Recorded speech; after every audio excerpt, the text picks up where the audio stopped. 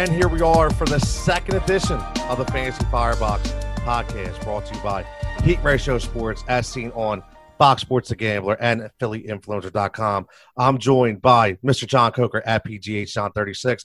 I am Tony Jigsaw Cotillo at TCotillo23. And joining us for the first time, Mr. Mark Drumheller at X_Drumheller. What's up, buddy? How you doing?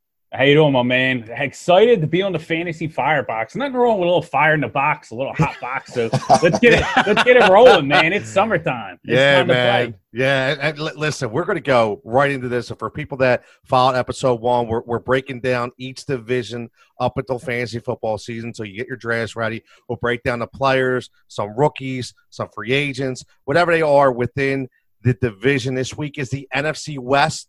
We paid homage to the AFC West last week because of the Super Bowl champions. This week we pay homage to the NFC West. But we're not going to start with the runner-up. We're going to start with the Seattle Seahawks and the Arizona Cardinals because both you guys brought about a vote for would you draft Kyler Murray ahead of Russell Wilson. So before we get into that, let's get into the Seattle Seahawks.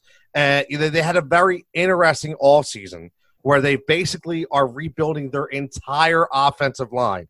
And in a season where there's no OTAs, there's really no training camp, we have no idea positions that important on how they're going to gel. So what do you guys see first? John, I'll go to you.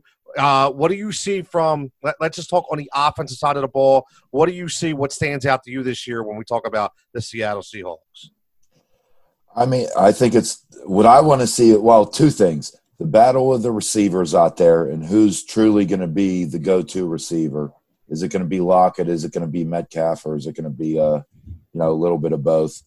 And once again, no matter what Chris Carson does, he likes to fumble the ball away, and it's like he's a very good running back, but he's only one fumble away from getting demoted, even though he's rushing for 1,200 yards. No, you're right. You're right. You mentioned the receivers, Tyler Lockett and DK Metcalf, both with over 100 targets last year. Tyler Lockett, 10 games of 5 or more, and DK Metcalf, 12 for 5 or more. If I'm picking, it's DK Metcalf as my number one. What are you talking about, Mark? What do you think? Yeah, I'm right there with you, Tony. I think the biggest thing with the Seattle Seahawks is how they've redesigned their identity as an offense, right? They finally started building this team and investing draft capital around Russell Wilson and getting him some playmakers. You saw that with DK Metcalf last year.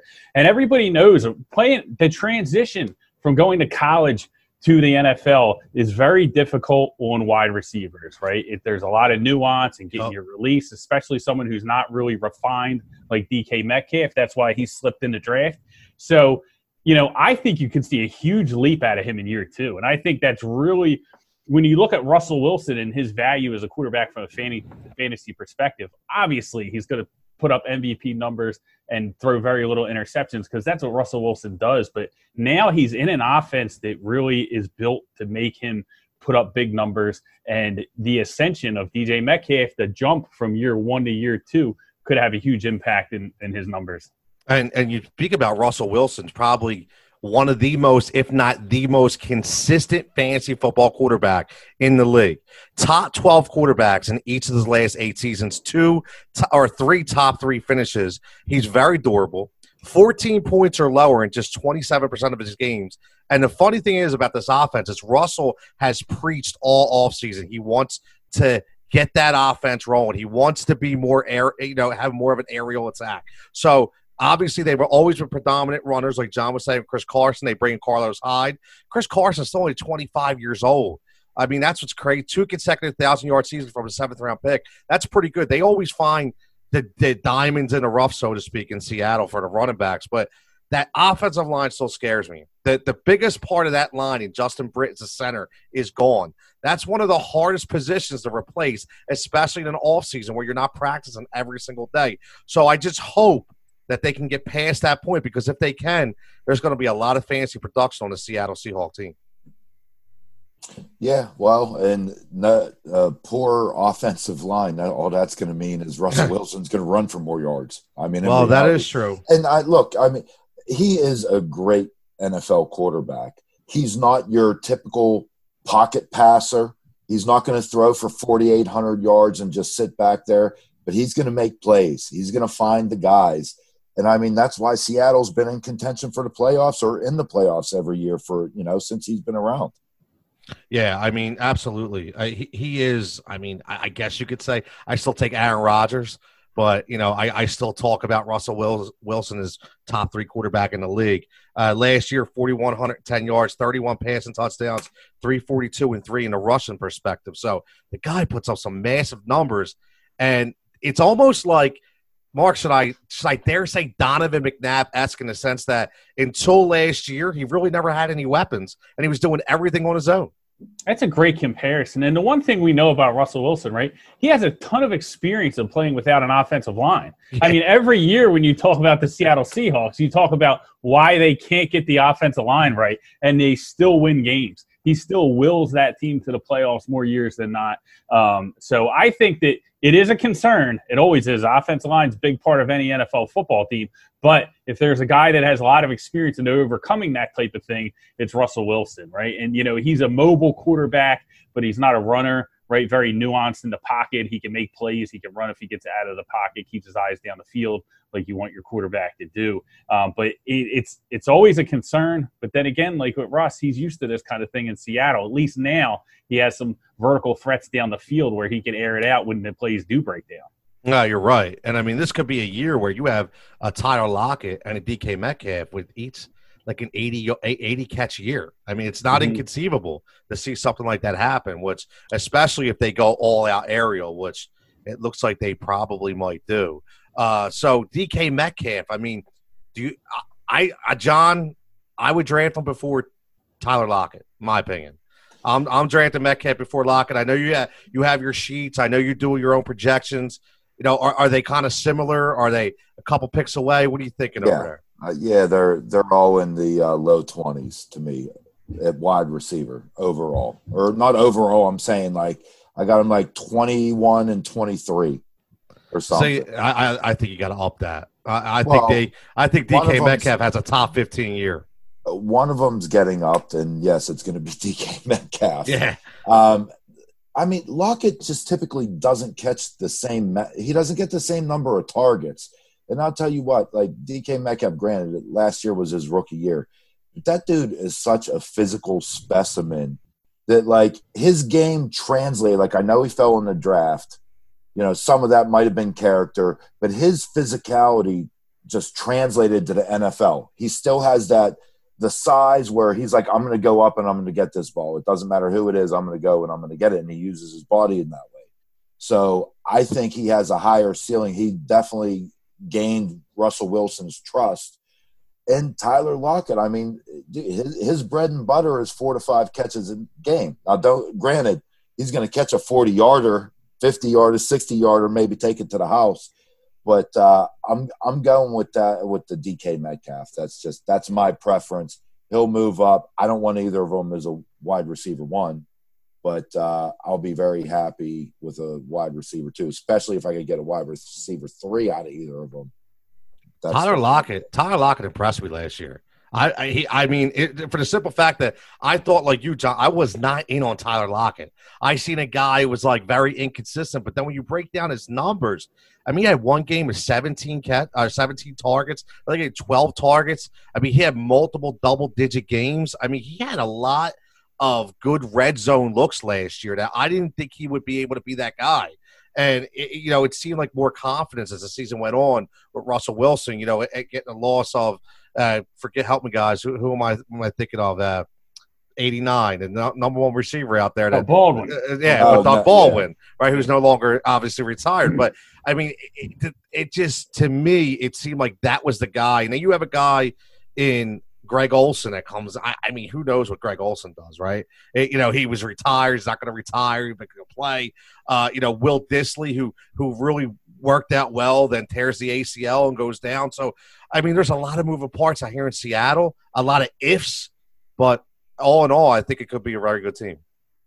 Yeah, well, here's what you have to look out for when you're trying to evaluate Lockett and Metcalf, I think, is, Lockett doesn't get the volume of your typical wide receiver 1, right? But he is Russell Wilson's security blanket almost. They almost have that Manning-Harrison relationship where, Wilson knows where he's at and is going to be at any time of the field when these plays break down. And we talk about the offensive line and how that impacts the offense. When Wilson does, get out of the pocket and the play breaks down, he's on par with Lockett. He knows exactly where he is. So I think if the volume goes up in general, I think Lockett could see a piece of that, because what you're going to see as well with the ascension of Metcalf, defenses aren't going to be able to just focus on Lockett on the field. They're going to have to pay Metcalf a lot of respect because of his speed and his size, and that could open things up for Lockett. So I don't have that answer as to who's going to be better in a situation of where, Metcalf really jumps out the gates early in the season, and then Lockett opens things up as the year goes on. And no, I agree. I think you're spot on too. And truthfully, it's going to come down to what the game plan is, because they ran the ball last year. They ran the ball, and they ran the ball some more and ran the ball some more. So, you get Russell Wilson when he's only passing on third downs, take your pick.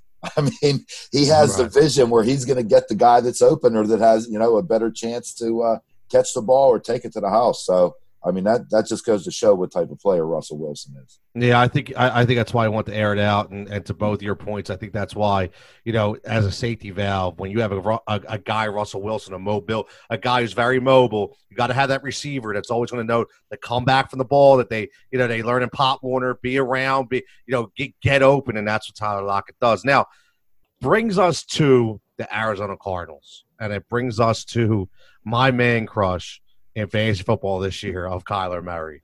I absolutely love Kyler Murray. I mean, listen, everybody's listening. You know right now, I have been known, John's smirking because John knows me.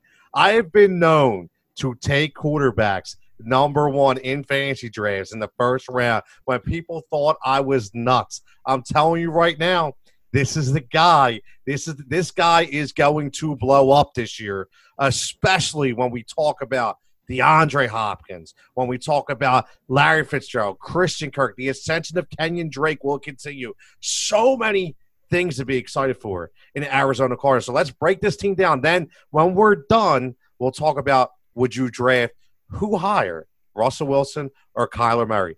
Mark, I'll go to you to start this one off. What are you looking at Arizona Cardinals this year? Listen, offensively, you have to like what they did in the offseason, right? Oof. They got DeAndre Hopkins pretty much for free. But I think the interesting thing that is with the Arizona Cardinals, and what I think is a positive, but it's going to play a different way in fantasy, I think, than a lot of people expect, is Cliff Kingsbury really showed me a lot last year. He comes into the NFL and he starts with this 10 personnel, and he's got all these wide receivers out there, no tight ends, no running backs, whatever. It's boom, boom, boom. We're in Texas Tech, right? And it doesn't work early in the year. No, and he shows the capacity to be able to change it up and, go to more of a fundamental NFL offense, run the ball a little more. You can look at them, and when you look at this team and when they were successful, the running game was a big part of it. And I think that really bodes well for Kenyon Drake. Now they have, DeAndre Hopkins, so he has a lot more weapons. But it's going to be interesting to see how that plays out, because this is an offense that was really more successful when they tried to balance things out during the season. If you look at their stats last year, when they were in the red zone, they rushed the ball.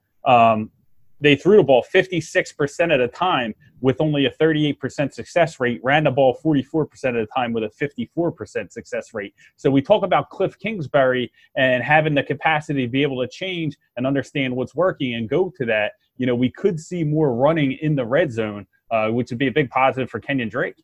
Yeah, I mean, listen, he did what Chip Kelly refused to do, and that was adjust, right? And he did it on the fly. Boom. What you can tell when you have you can't teach football IQ. You just can't teach it. And when you have it, you have it.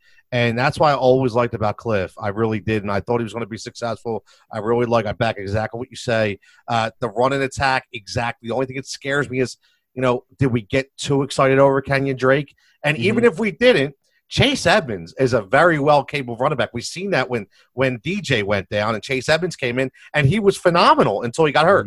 So, you come in already with these two guys loaded up. I mean, John, what are you seeing from the running back, from the receivers? What do you like out there in Arizona besides the obvious of DeAndre Hopkins?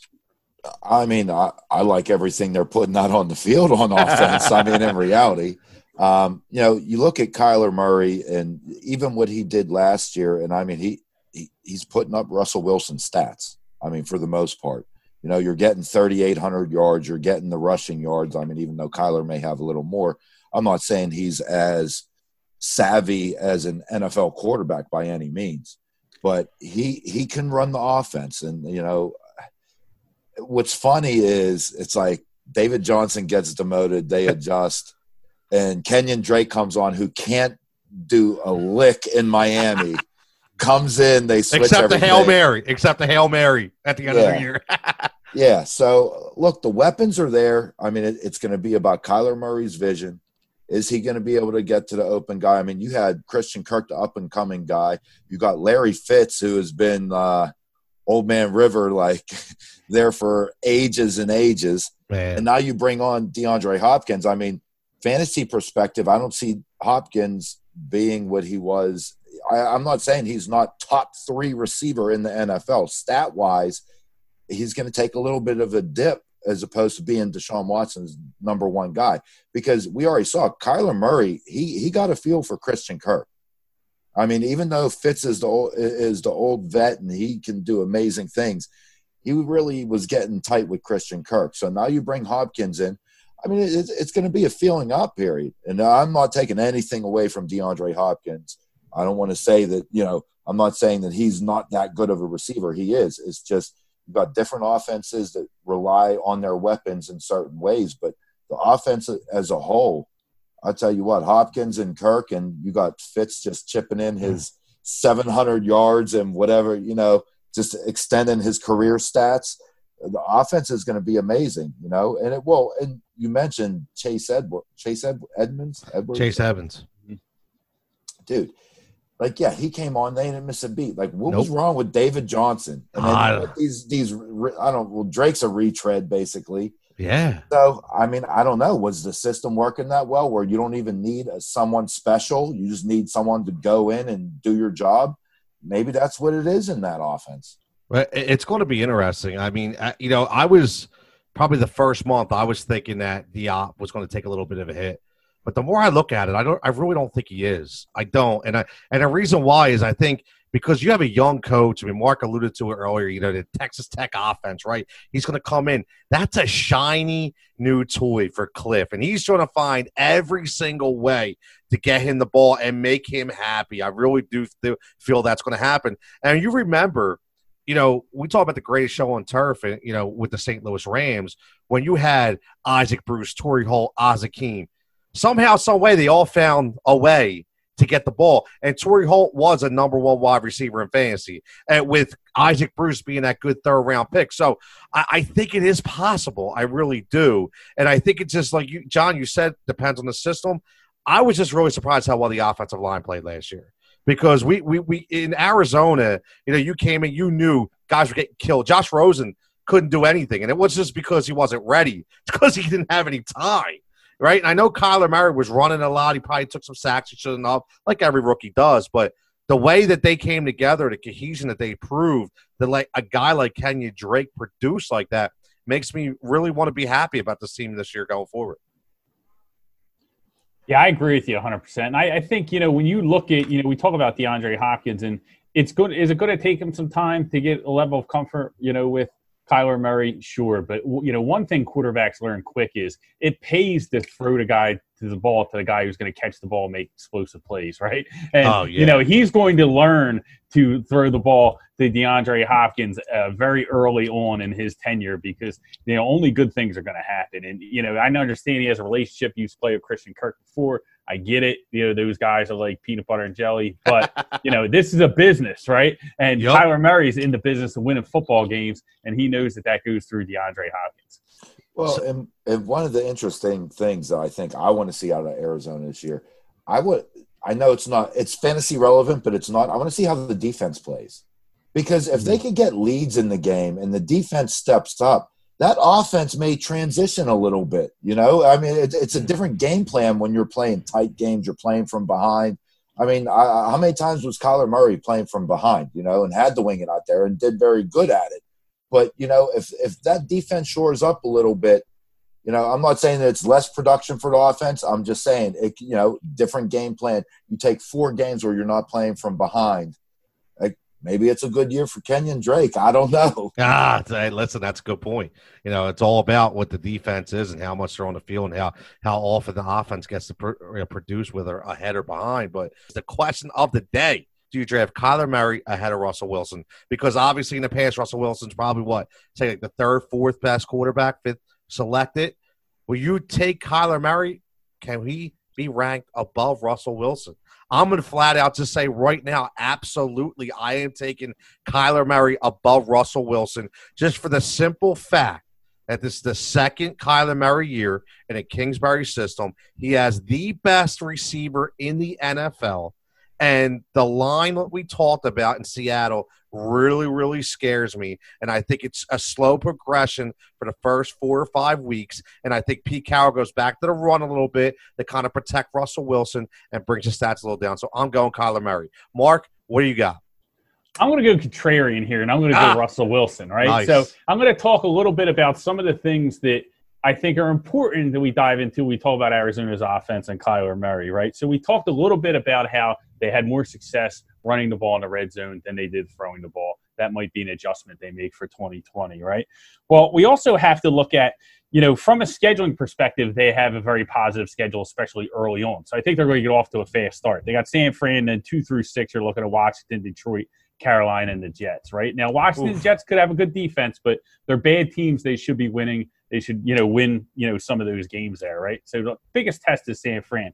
But when you dive into their total schedule and you look at you rank their opponents based on defensive, how those defenses play against explosive plays, whether it's running or whether it's passing, they have the 4th hardest defense as far as allowing explosive passes. And they have the 6th easiest teams that rank defensively against allowing explosive runs. So it's a very soft schedule from a running perspective. So if they have opportunities to run the ball, I could see Kingsbury running the ball more. And we talk about the overall philosophy of Kingsbury and how that changed midway. If you look at the second half of the year when they really started gaining traction, really started getting comfortable with themselves and really started producing, Kyler Murray's numbers not great from a fantasy perspective when you're talking about passing yards, right? Week 11, 150, week 12, 163, week 13, 194, and you got 219, 118. He had 325 against the Rams, but you're seeing a pattern there of them trying to be a really balanced offense. They're going to be a better offense. There's going to be more volume. I'm not going to say he's going to throw for 200 yards every game, but I don't know if we're going to see the explosion out of Kyler Murray that we might think we would. We looked at Baker Mayfield last year going into year 2. Success never linear, right? There's going to be ups and downs. So there might be some growing pains as well from him. And this is the key, right? I like Kyler Murray. I think Kyler Murray is going to be a great NFL player, but I got news for you. Russell Wilson is not done at 31 years of age, right? Russell Wilson wants that MVP award. Pete Carroll wants to get him the MVP award. He's got DK Metcalf. So I think if we're comparing Kyler Murray and can he get to Russell Wilson's production last year, it might be a yes. I might agree with you. I might take that bet, push my chips to the middle. But that's going to be a moving target with Russell Wilson because he's still ascending as a quarterback at 31 years of age. So I'm going to expect the best version of him next year for the Seattle Seahawks. Just be careful before I get to John. Just be careful. The same stuff you said about Kyler Murray is the same stuff people said about Lamar Jackson going into last year. And it's what true. did Lamar Jackson do, right? No, I'm just saying. Everybody's, it was the passing yards were down. He wasn't that explosive. It was a balanced attack. You're right. And that's why if Lamar Jackson didn't have the year he did last year, I would not be this high on Kyler Murray because it shows that in your second half, your sophomore year, you can explode, which is why I'm so excited. Here's a question. Here's a question in regards to that, right? So would you be opposed? I'm going to make you Cliff Kingsbury. Okay. Right? So you're designing the offense now. You love Kyler Murray. You traded Josh Rosen to get him. You didn't care. You're drafting Kyler Murray. Do you design the offense a little more like the Ravens where he's, using his legs a lot more, or do you make Kyler Murray a little bit more of a traditional quarterback? I think you want him to follow Lamar's path? Maybe not full Lamar, but to an extent? Or I think you do. Diminutive size, do you know? I think you have to go with his athleticism, and I think you have to follow I would follow the Lamar Jackson path. That's what I would do. Okay. Because I just think that is his home. I don't think Kyler Murray will ever be a pure pocket passer. I think we can all agree on that. So I think his legs are going to be his gift, and I think that's just something certainly that would fit in his wheelhouse. So what do you think, John? A handful of design runs. Yeah. I would definitely 4 or 5 a game, no doubt, right. no doubt. What do you got, John?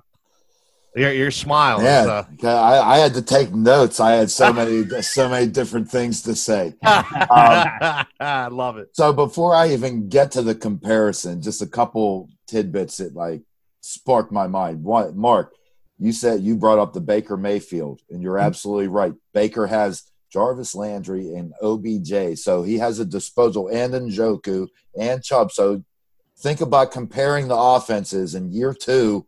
It didn't happen. So I'm just making. That's because Cleveland always sucks. Doesn't matter. Well, it's all about Cleveland. I don't disagree. Mark, second good point you had was, or what stuck in my mind when you said Russell Wilson is a star, Kyler Murray is going to be a star, and that's the reality of it. So you can probably see where I'm going with who I'm going with. I'm going with the proven vet that I know what I'm getting out of him. Yes, there's a shiny new toy. You got a new receiver, and you got all these things that, yes, if you want to talk ceiling, Kyler Murray has a higher ceiling than Russell Wilson, I believe. But I'm not taking a 10% chance on that ceiling because that floor will kill you if you take him as your number 1 quarterback in a fantasy league, and it doesn't pan out. So I'm sticking with Russell Wilson. The only other thing that I'm going to say in terms of Lamar Jackson, I don't even think you can do that comparison because that offense that Baltimore runs caters to his playing style. And I'll tell you what, Kyler Murray's stature it's not going to work in Arizona. I mean, this is what Baltimore did with their offense was really something that you have not seen another team do. They ran the ball. Their quarterback was practically their leading rusher in half the games. All right, I don't have the stats in front of me. And I'll tell you, what you're trying to do, I mean, especially as a Steeler fan, you're trying to stop the run on first, stop the run on second. You may have to stop it on third down because you don't know if the running back's getting it. You don't know if Lamar's keeping it. What that does is you got all your defensive backs creeping up, and that's why Lamar had the passing stats that he did. Because the run game and just the unknown of is it the running back or is it him running the ball, that caused all the defensive backs to cheat up, which opened up, one blown coverage. Yeah, he could see that. It's like toying with a mouse. You know what I mean? I'm going to show you this look, show you this look, show you this look. As soon as you think that you know what I'm doing, I'm going to shoot the dagger in you. And that's what they did. That's how his passing yards came. So who knows if the NFL is going to be able to adapt? I mean, it was effective. You knew what they were doing, and you couldn't stop them. I mean, most of the time. I mean, it was effective. Can you figure it out? That's to be determined. That's why they play the game. But I don't think you can compare having Kyler Murray. I don't want Kyler Murray to go down the same path as Lamar Jackson. And I also don't think Lamar Jackson is going to play 16 games this year. I didn't think he would play 16 last year. That's a Steelers fan coming out. You're hoping he don't play 16 games. Right. No, hoping reality. You're in church praying he don't play 16 games. Well, yeah, that too. I mean, that helps. But you look at not only taking the beating that you do at the quarterback position, now you're taking the beating at the running back position. I don't have the stats up in front of me. I mean, how many rushing attempts did he have last year? Yeah, he had a ton. I mean, unprecedented. And granted, he's not getting cracked running through the middle of the line. He's taking a sweep, and 90% of the time, he's running out of bounds. So, I'm not saying that he's taking a huge beating, but still, 176 carries last year. I mean, that's more than probably half of the running backs in the league. Well, in order to win, got to be able to use your legs. If that's right, you can't, right? You got to be able to use your legs if you can't use your arm to full capabilities. So, Tone, let me ask you this question, right, real quick. So, Murray over Wilson. You're taking, if Murray and Wilson are on the board, you're taking Murray, right? What quarterbacks are you not taking? Are you taking ahead of Kyler Murray? So where do you have Murray falling? Because I think Wilson. I look Wilson. He's he's top guy up there. Well, so, Aaron Rodgers, obviously. Okay. This year? Yeah, this year. You think he's coming out with a vengeance? I have no. You don't think he punches LaFleur and gets suspended? That's what I'm worried about. Right? You could have some. I just think Aaron Rodgers just has too much pride to not go out there and lay it all out on the line. Definitely Lamar Jackson. I'm taking Lamar Jackson over Kyler Murray. Yeah, Mahomes. Right? Mahomes is number one, right? I mean, that's a given. I'm taking Tom Brady over Kyler Murray and Russell Wilson. Yeah, I'm with you there, yeah. And then I'm going to take Kyler Murray. And then Russell Wilson falls me at number 6. That's John's got his eyes rolling over there. I know. Where's Drew Brees to me? He drops down. I'm sorry. Drew Brees, Carson Wentz. Obviously, I think Carson Wentz is probably like in around 10, but I'm taking those 4 guys over Kyler Murray. And then I'm going to take Russell Wilson at 6. I like it. I mean, I got Wilson ahead, Murray, but I like the top. Yeah, it's hard. Go ahead, John. What do you got? Your first comparison when you said I have Aaron Rodgers ahead of Kyler Murray. I have Kyler Murray ahead of Aaron Rodgers. So I mean, I just found it comical. One of the few guys that you're putting ahead of Kyler Murray. I want Wilson first, but I'll still take Murray over Aaron Rodgers. See, for everybody that doesn't know, John kills me every year. Every time I was like, "Oh, you're crazy. That'll never happen." Like he's always against me, but that's okay. That's what makes it great. That's what makes it great. Yang. Absolutely. Mark, you got to roll, right? Yeah, I got to sign off, man. But listen, thanks for joining, man. I appreciate you guys having me on. It was awesome. Can't wait to do it again. Again, Mark Drumheller at X_Drumheller, right? You got it, bro. Again, Fox Sports, a gambler, affiliateinfluencers.com, the Wizard, right? The Wizard. Absolutely. I'll tell you what. If you're a bet man, this is the guy I got to listen to. We'll get you on again, Mark. I appreciate it, buddy. Sounds good. Appreciate it. Good stuff, Mark.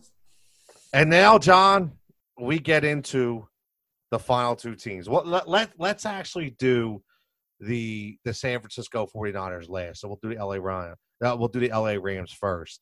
And man, Mark, I'll tell you what, that dude could talk. And he's got.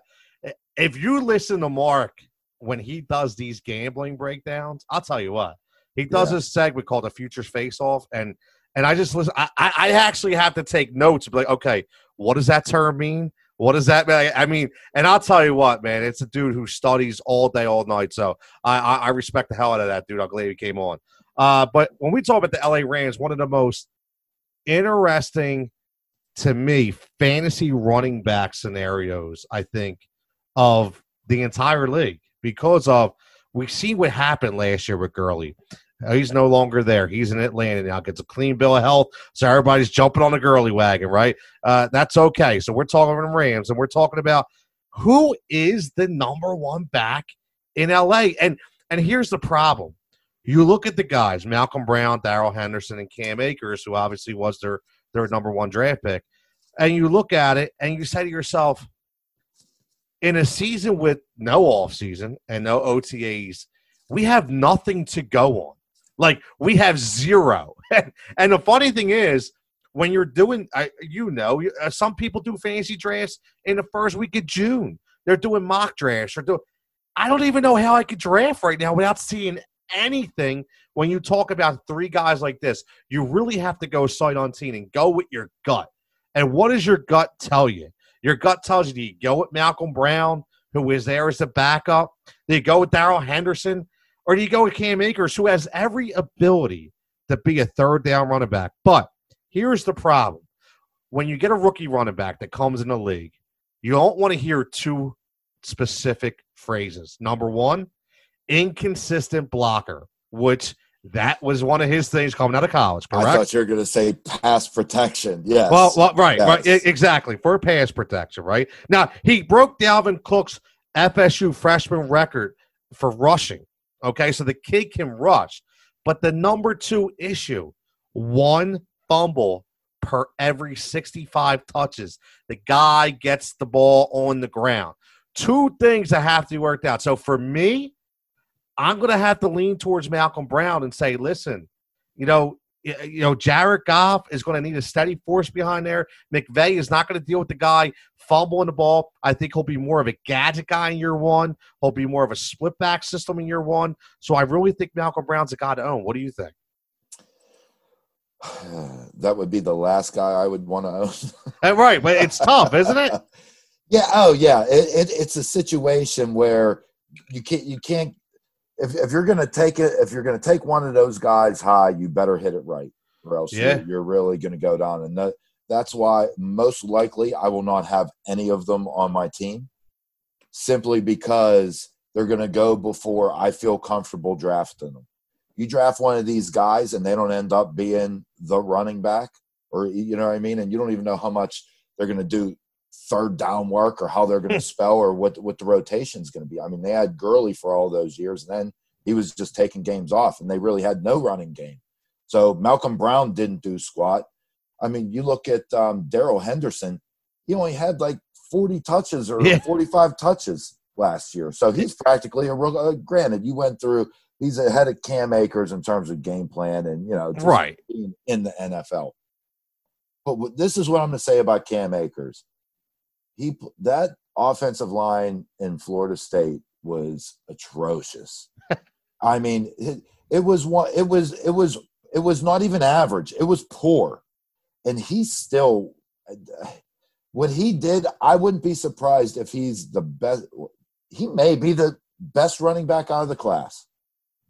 At the end of the day. Wow. The best you think so? Out of the class. I'm not saying I think so, but I think the potential's there just as much, if not more, than some of the other guys. I think it's Dobbins. You know what I mean? I think Dobbins is the best one out of the bunch. Yeah, maybe, but I'm not sleeping. Look, if you're betting on which one's going to be the best of the bunch, and you have odds on Dobbins at his odds, and you got odds on Cam Akers, I'll take Cam Akers with the odds. You know what I mean? Because I think he has a legit shot to be the best running back out of this. I mean, Swift, we'll see what happens, with his smaller stature and how they're going to use him. But I'm going Cam Akers. He got the most upside. Darrell Henderson, even the limited time that he had last year, he did not excel. He didn't do anything. Obviously, and Malcolm Brown, who was the primary backup to Gurley and was the one that would spell him, he couldn't even beat out Darrell Henderson. So what's that tell you about those two guys? Then they go and spend this draft pick on a guy who excelled, even with a poor offensive line. I think Cam Akers, to me, is hands down the guy you want to own. Even if he doesn't start in the first few weeks, he will be starting by the end of the season, and he's the guy that you want to own, in my opinion. Yeah, I mean, listen, Darrell Henderson's an afterthought, and I'm just going by the traditional depth chart of who 1, 2, and 3 is. But there's no doubt in my mind that Akers is definitely going to start out as a number 2 to Malcolm Brown. And I think as long as he can show that he can learn to pass protection. I mean, we've seen this in Philadelphia with Miles Sanders. In the beginning, Miles Sanders was eased into the fray because he couldn't block, right? I mean, we see it all over. But then when they get to that comfort zone and they get working with the veterans, they get the practice time down, which is why this year is so unique because of the complete downtime that we're talking about right now, and the no on-field presence, the no cohesion, the no introduction to the game, especially with these rookies. They're going to have an uphill battle more than any other year. So, right? You're absolutely right. And the only plus side in terms of Cam Akers is the easiest one to do is the easiest position is running back. True. For the most part. I mean, you got to know pass protection, just like you said. Right. And that's a knock on every rookie. And like you said, the fumbles. Every single running back rookie that comes into the NFL, those are number 1 and number 2. It's a Tiki Barber rule, man. Yep. I don't care how much speed you have. That speed isn't like it was in college. You know what I mean? When you see the speed in the NFL, your vision, that's all well and good, but you got to have those 2 fundamental things down or you don't get into the game. Yeah, absolutely. I mean, on a team that likes to be unique with one of the youngest coaches in the NFL in Sean McVay, I mean, it's going to be interesting to see how they use these guys. I'm sure he's going to put him in situations where he doesn't have to pass protect, when it's like, hey, just go out in the flat, get a little wheel route, or get a little halfback screen, right? Little chip block on the end, and you run out to the flat. So, I mean, there'll be different scenarios I think he will develop. And if you're an athlete, and like you said, if you're running behind a porous offensive line in college, and you come in with behind the big boys, and you all you need is one little crease. That's it.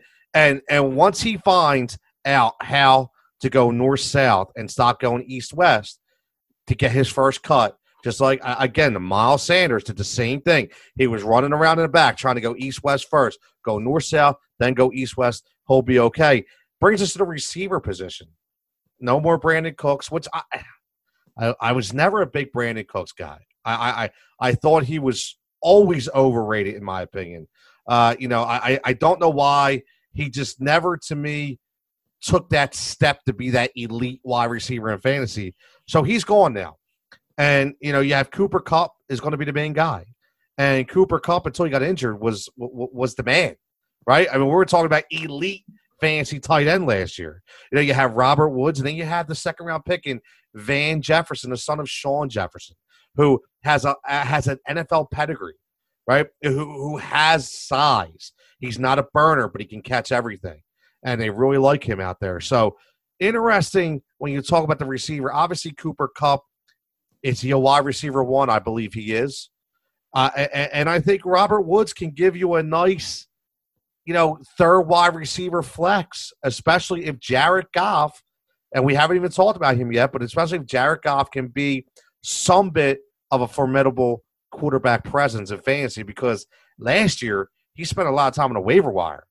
He wasn't even the guy anymore. So it's interesting. What do you think? Let's start with Jared Goff.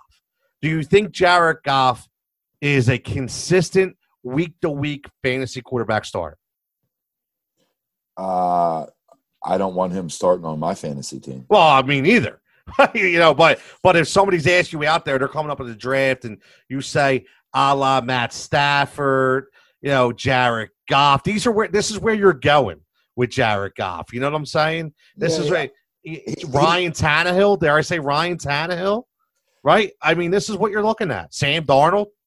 Yeah, I mean, I'll take Goff in a range. I mean, he's not going to be on my team. There's other guys that there's more upside.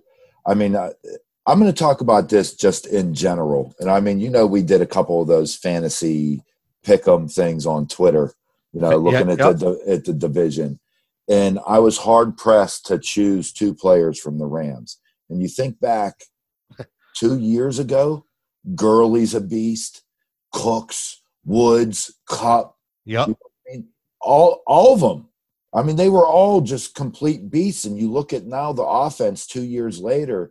I mean, to me, this is not an offense that really intrigues me from a fantasy perspective. I mean, Cooper Kupp, he had that injury. He was out for a while. He was the go-to guy. He's the guy going across the middle. He's the easy Ed McCaffrey of easy Ed McCaffrey. I like it. I mean, they still look at Robert Woods' way. But I don't know how much I trust the offense. I mean, since Gurley was a workhorse, the offense took a hit, just right. in general. And, I mean, they're all good players. I do not want Kupp as my number one. I do not want Woods as my number one. And you do not want Jared Goff as your number one. And I do not want Jared Goff. I mean, yeah, and looking at the quarterbacks, I mean, quarterback, you know how it is. You got the top guys, the top 5, 6 that put up bigger stats than the rest. Then you got a group of like 10 that are basically, you can swap from number 11 to number 6 in a heartbeat. Taking Matt Ryan above Jared Goff? Oh, yeah. Right? Hands down. I mean, I'm taking a bunch of players above Jared Goff. I'm not. I was never a Goff guy. Yeah, me neither. I was never really a Goff guy. But at the same time, if you get two of those middle guys, I was always a Stafford Phillip Rivers guy.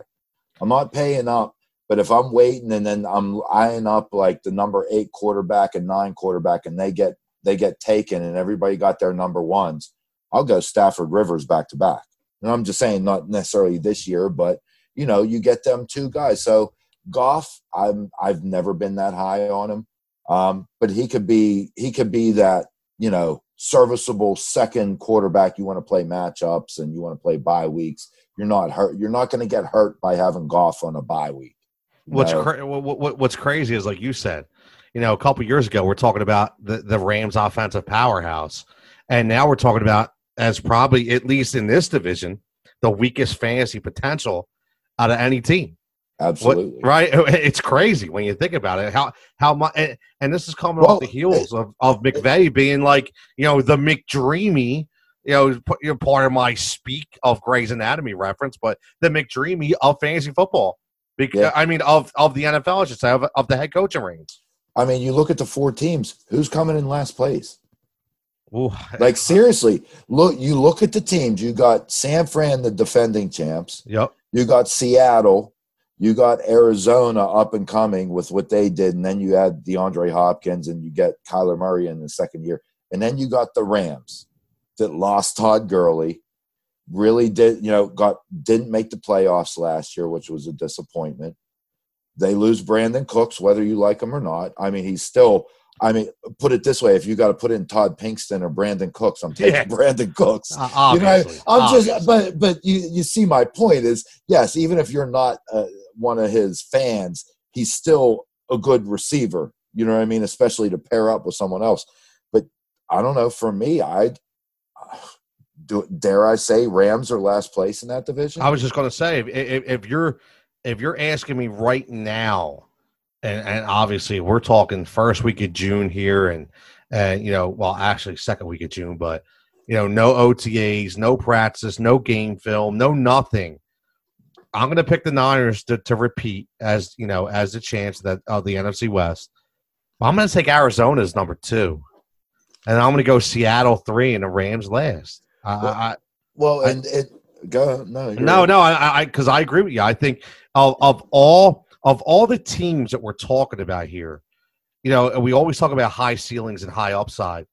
The Rams have the least amount of upside out of any of these teams. And it's number 1 because of a bad year last year, and number 2 of a lot of what ifs and a lot of unknowns for this team going into 2020. Yeah, no, I agree with you. I mean, but the one thing that may not be fantasy relevant, but the thing that keeps them in the conversation for not being last is their defense. Yeah. So I think we could both agree that we like Arizona's offense better, but I think I like the Rams' defense better. So you look at, who comes in last or whatever. And I know this is a fantasy episode, but I'm just saying that is probably going to be the most competitive division in football this year, in my opinion. Because I'll tell you what, would you be shocked if literally every game that they played within the division was split? No, not at all. You know what I mean? That's just how competitive it is. They know each other. Like, it's not like there's a clear favorite, and it's not like there's a clear dog. What's funny? And again, I don't have this in front of me, so I'm going to completely ad-lib here. But wasn't it like about 4 years ago when the team out of this division, right, was like 6 and 7, and everybody was bitching? Yep. I think it was Seattle, right? Made the playoffs at 6 and 7. 7 and 9. Or 7 and 9. I'm sorry, yeah. 7 and 9. Yeah, right. I mean, it was with the losing record. Yeah, it was everybody, and now we're talking about being the most competitive division of football. So amazing how everything flips the script here. But the weakest of the Rams, I mean, you look at the tight ends, and I mean, if you're drafting a tight end in football, right? I mean, come on, are you kidding with these names? I mean, what are you going to tell me? I mean, out of anybody, you're taking a 4th rounder. You're taking a 4th round pick with the most upside on this team in Bryson Hopkins. That's what you're looking at. I mean, Tyler Higbee, Gerald Levert. You kidding me? I'm not taking either one of those guys. Not touching those guys.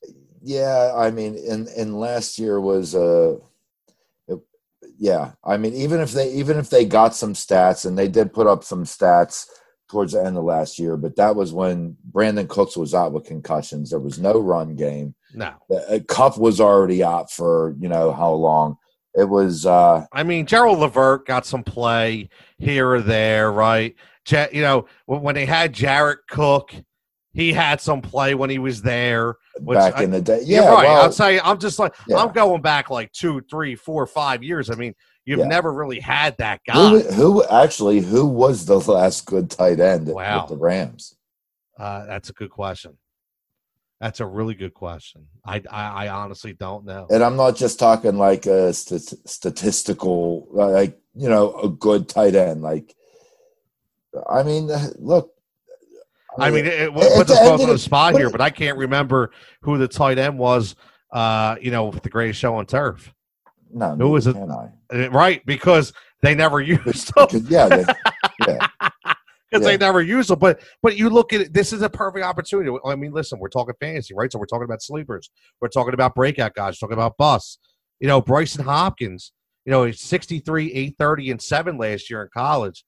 A 4th-round pick. He has every opportunity to come in and steal that job because it's not like Higbee and Levert are setting the world on fire out there. So if this kid can come in and learn the system and show he can block and show he can run routes, hey, who knows? I mean, we could be talking about another guy, another option to take over this offense that's looking for pass catchers. No, I ain't counting on any of the tight ends from there. I'll take them as a number 2. No, listen.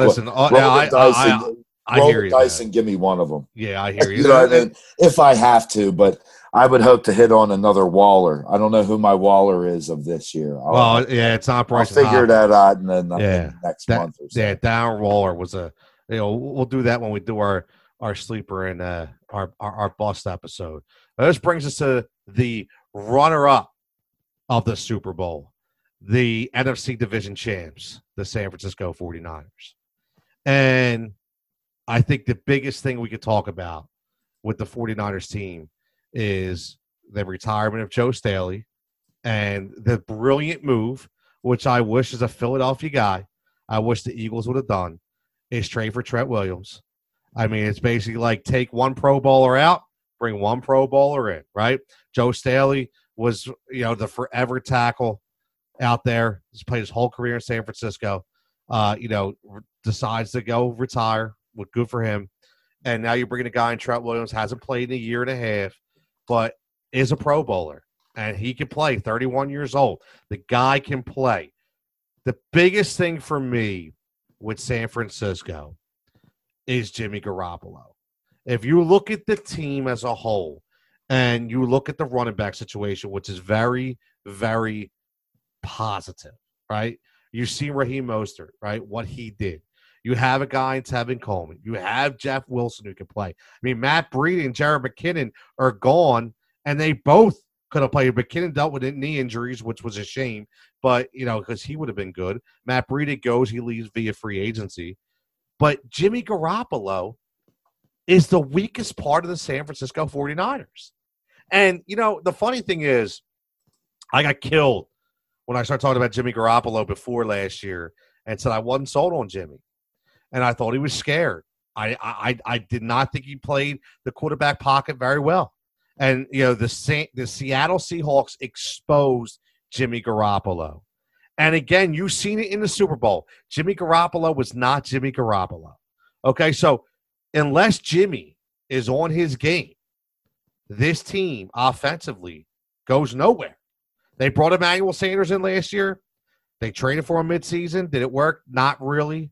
He's not here anymore, right? So Deebo Samuel took a big step forward last year, right? You have Jalen Hurd. You have the first-round pick at Brandon Ayuk, who I really love out of OSU. I love the kid. I wanted the Eagles to take him, right? You had Kenneth Bourne. You don't know what he's going to give you. Obviously, you have George Kittle. So let's start. Jimmy Garoppolo. Now, we just got off talk about Jared Goff and how I was not a Jared Goff guy. I'm not a Jimmy Garoppolo guy. So do I dare say Jimmy Garoppolo gives you the same factor as Jared Goff when it comes to fantasy football? Yeah, I would rather take Goff. Wow, you would take now see, I would actually take Garoppolo over Goff. I really would. No. And it has nothing to do with the skills of either of the quarterbacks. it has to do with the 49ers being the second heaviest run team in the league behind the Baltimore Ravens. Like, if it wasn't for Lamar Jackson running like crazy, this was the leading rushing team with running backs. You know what I mean? They didn't put the ball in his hands to do a whole heck of a lot. So that's why I would go with Goff over Garoppolo, because I see potentially, we said they may be in last place. I see Goff having to air the ball out more. No more Gurley. You know what I mean? He may have to throw the ball more, where I see San Fran with that defense and how they committed to the run last year. Jimmy G, look, all he's going to have to do is throw a couple dink and dunks, So I'm going with Goff fantasy-wise over Jimmy G. But I do believe he's the weakest link. I mean, he's not asked to do much in this offense. I mean, in all reality. No, you're right. You're right. No, that's a good point. You're absolutely right. Even half of his passes are to Kittle. I mean, who's the leading receiver? Kittle. That's a tight end. And then you look at how many balls were thrown to the running backs. Like, I don't have the stats right in front of me, but their leading receiver in terms of receptions, I'll bet you was not more than 60. Well, Jimmy G didn't crack 4,000 yards last year, right? 39-78. Yeah. And it was 27-13. 27 touchdowns, 13 picks. Not great. Yeah. Serviceable. Right? Yeah. It was, again, what you just said, serviceable from maybe a NFL standpoint. Yeah. When we're talking about fantasy, definitely not what you want to see, right? Right. Yards per attempt was 8.4. That's not necessarily airing it out when we talk about an aerial attack. Right. And you have to think, when you're talking about a quarterback, you need them to – look, running backs, you want a running back to not kill you. When you have a quarterback, you need a quarterback to win it for you. Like, you're not going to be like, well, he threw for 250 and 2 touchdowns with an interception. And, no, you need your quarterback to either rush for a bunch of yards or in a touchdown, or throw for over 300, get 3 touchdowns. So, I mean, you look at Garoppolo, he 4 games he threw 3 touchdowns or more. You know what I mean? Like, he just which is like nothing. Right. He only had, I think, 3 games over 300 yards. So when you're looking at it, it's like, I would rather go with, a bunch of guys over him. I'd rather go, I'll bet you Ryan Tannehill. If you're going with a guy that's just going to show up every 4th game, I'll go with Ryan Tannehill. You know what I mean? Because at least when he shows up with like 400 yards and 4 touchdowns. I mean, every other game, Derrick Henry's running the snot out of the ball. Well, no. Listen, you're right. I mean, just looking at it from an overall perspective, what you just said. I mean, 478 pass attempts last year as a team, 498 rushing attempts as a team. Right? Yep. They outrushed the pass, which obviously, the opposite of an Andy Reid offense, and that's actually very non-indicative of a Kyle Shanahan offense. Kyle Shanahan has, had to be given some credit last year for, basically saying, I know my shortcomings with my quarterback. And and that's when you've seen him go and get that 2-3-headed monster out there and just continue to run the ball hard. And that's what he did. And that's why they won 13 games last year. Well, and think about it. If you're an NFL team, or I don't know, the way I grew up playing football and this and that, if you could run the ball every play and they can't stop you, are you going to throw the ball? Right.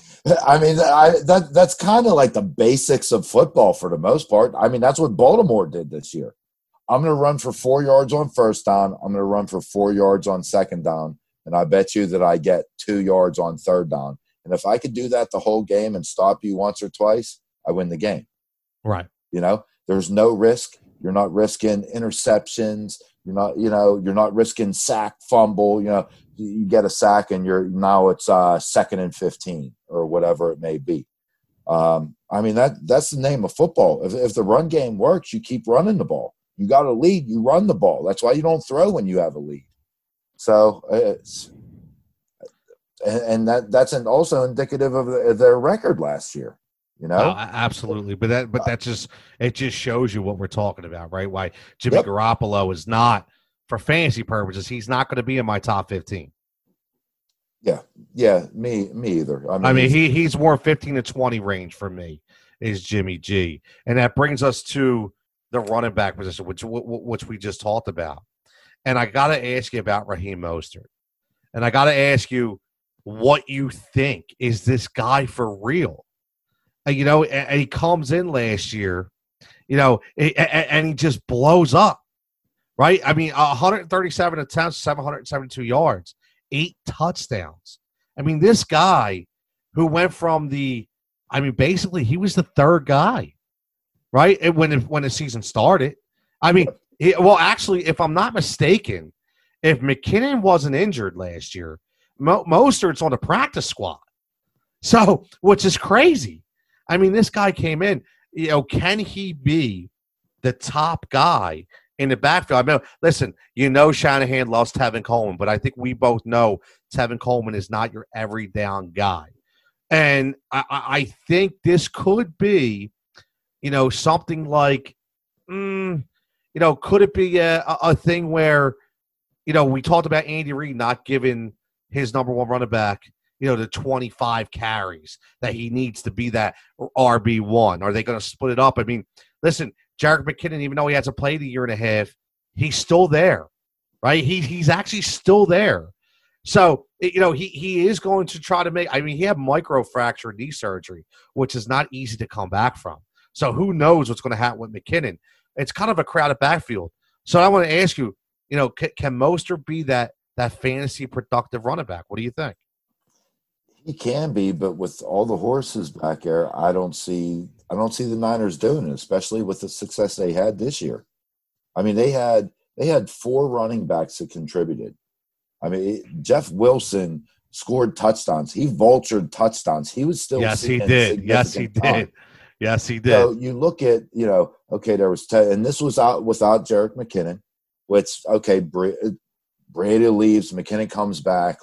Still in theory, still a four-headed guy. Remember, they signed McKinnon to be the guy. Yes, 2 years ago. I remember. So he was to be. Remember, the guy. I was a big McKinnon guy. Remember? Yes, I know. Yeah, yes, it was the package of McKinnon and Garoppolo going to the Niners. Yes, but McKinnon gets there. I mean, he never even did anything, and then they bring in Coleman the next year, and you think he's the guy, and then Mostert and Breida end up being the 1 and 2 pretty much in the backfield.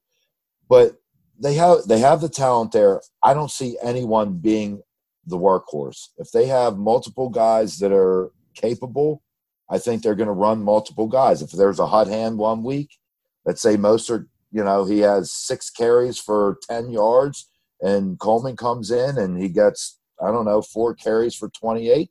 Coleman, and we saw it in the playoffs last year. Yep. Coleman had some big games. So did Mostert. He's going to run with the hot hand. So me personally, and this is one of the rare times you sit there and you look at, okay, they were the second best rushing offense in the league last year in terms of volume and yards. And I really don't want any of those guys more than a number 3 running back. Well, it's crazy. And you break down Mostert, right? And we're talking about, will he get the volume? And even last year, he kind of got in a fray in week 12, right? So you're talking 19, 10, 14, 11, and 10. That's his carry numbers, right? And then you go into the playoffs, and the Green Bay game, he explodes. 29 carries, 220, and 4 touchdowns. That's the game when everybody's like, what? But again, like you said, that was the game where Green Bay couldn't stop the run. And, and every analyst going into that game said the same thing. Green Bay is exposed between the middle, up the trenches, all the way to their second deck, which is the linebacker position. And, you get past that, you get past the first level, you get right past the second level, and you're gone.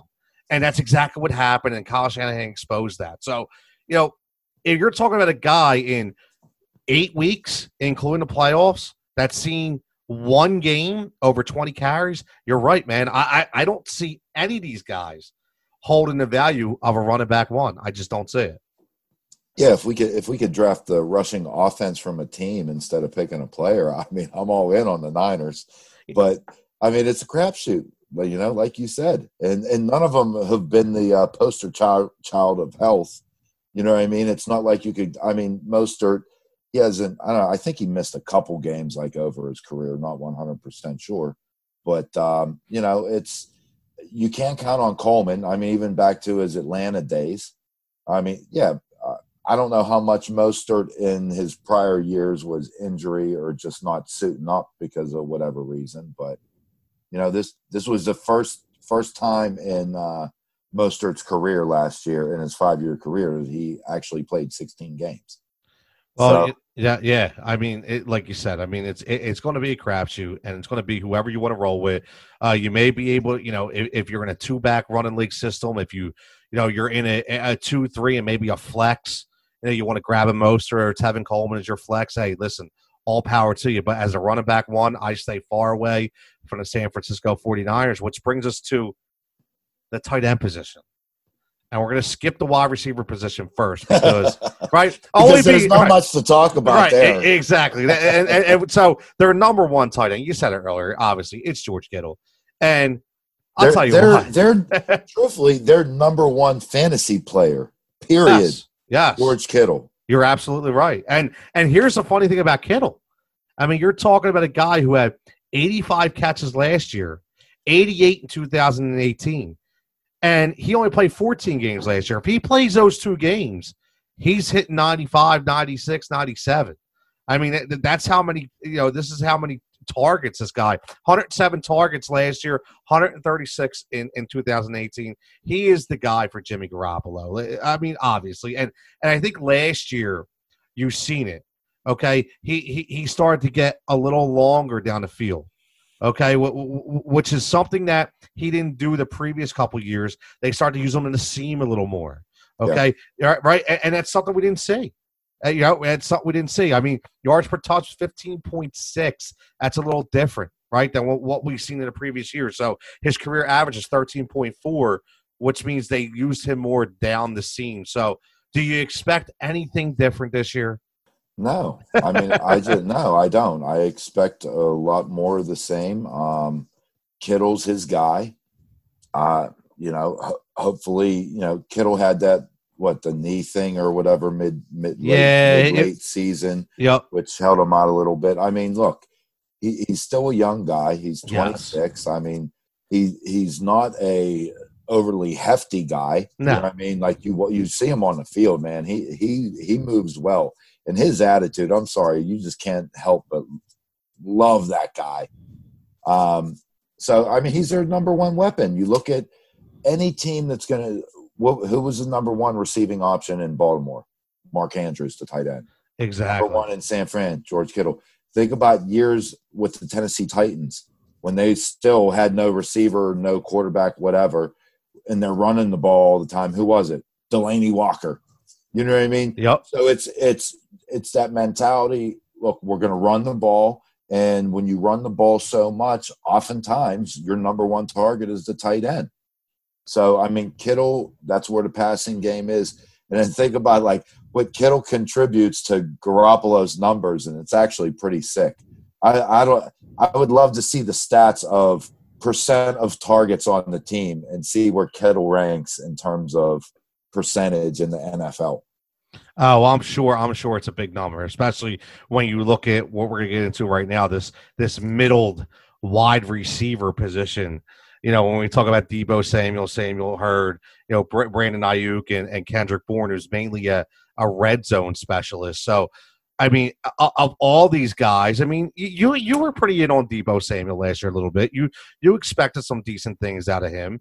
And I think as the year progressed, he finally started to see, I guess, more of a role. And what was it in the playoffs? They used him more of as a runner a little bit, right? I mean, he didn't have a fantastic year. Listen, 57, 802, and 3. Nothing to cry, nothing to write home about, right? Not at all. He had 81 targets, okay, but he did have 14 rushes, which shows that they want to use him in that special way that we know he can be effective. But Brandon Ayuk for me is the guy who I want to own. I do.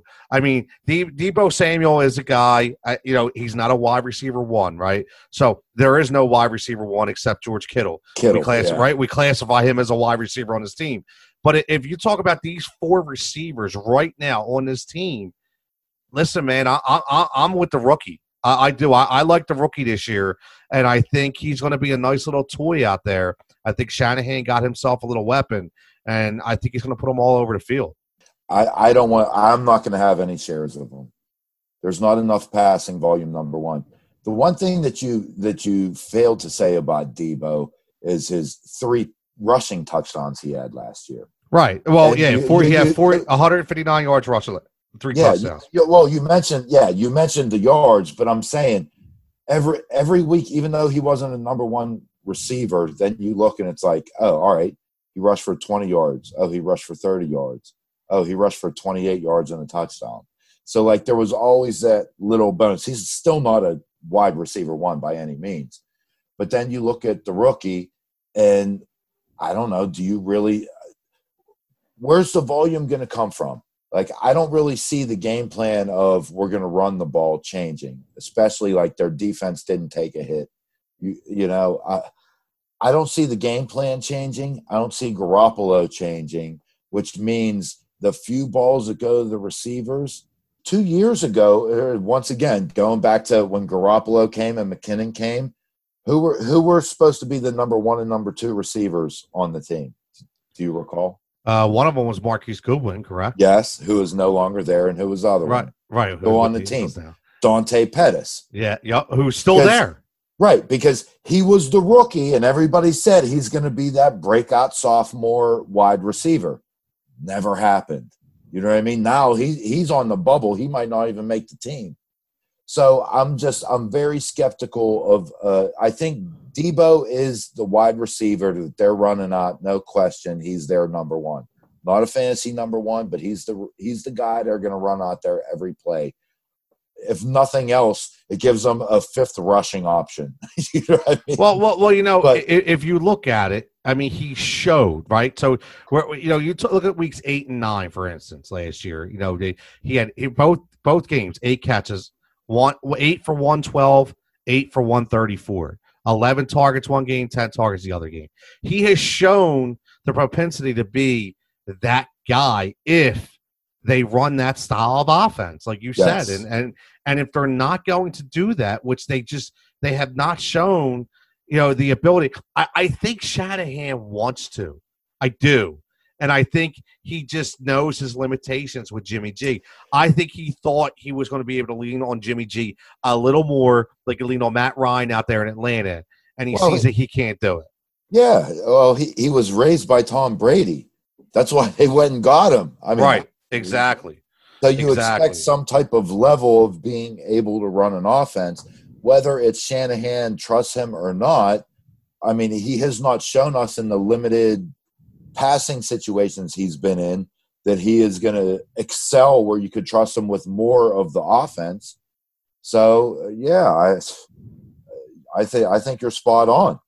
Yeah, listen. It's when we talk about the Niners, it's funny. You see, this is where you get into that fantasy versus reality, right? Because you look at a team that goes to the Super Bowl, you would think, wow, that must be a star-studded cream of fantasy superstars, and it's not, right? And it's not, and right, and then you look at teams that may not be number 1, number 2, or number 3, a la teams like Detroit. When you're talking about like a Kenny Galladay or a Kerryon Johnson, that guys are having really good statistical games, and they're on bad teams. I mean, it's how it happens every single year. That's why we talk fantasy versus reality. Dude, but John, you know what I mean? I hear you. You know what? Just you saying that, I can't wait to get to the NFC North. Well, you know what? You want to talk about the mess that's going on up there? Like, you look at all 4 teams, and I mean, there was a lot of status quo sometimes, but man, I mean, there's some changing going on up there. I'm not necessarily saying with the rankings in order, but it's just. I don't know. There's a big mess to be dealt with. Well, what we'll do is that's a good segue into next week. We'll do the NFC North next week. Oh, we're gonna take it. Let's take the NFC North next week. Let's break down that get Aaron Rodgers and Matt LaFleur love fest and are we going to ride the Kirk Cousins train? Right? And I'm waiting to hear. Keep going. Are we going to see the Nick Foles? There it is. That's what I was waiting for. Yeah, I can't stand Nick Foles. Listen, I love it. Won a Super Bowl. No, I shouldn't say that, but I just the Nick Foles love. And now we're still talking to Philly about Nick Foles. Stop with the Nick Foles versus Carson Wentz. Enough. I had enough of it. I think Trubisky is going to be my new Marcus Mariota now. Oh, he's going to be carrying a clipboard. Good for Mitch. Listen, as long as he makes his money, hey, man, I'm happy for him. Congratulations. But, John, another great episode. Again, as always, the Fantasy Firebox. Catch us again at Heat Ratio Sports everywhere. Just type it in. We're everywhere. Fantasy Firebox will be on Fox Sports The Gambler. We'll be on at PhillyInfluencer.com. And we'll be on at Heat Ratio Sports as well. For Tony Jigsaw Cotillo at TCotillo23. For John Coker at PGHJohn36. Again, for Mark Drumheller at X_Drumheller for joining us. As always, next week we get somebody different, get another perspective. Keep this going, and the Fantasy Firebox will get at you next week. Doing it for the love, so now I'm doing what I want.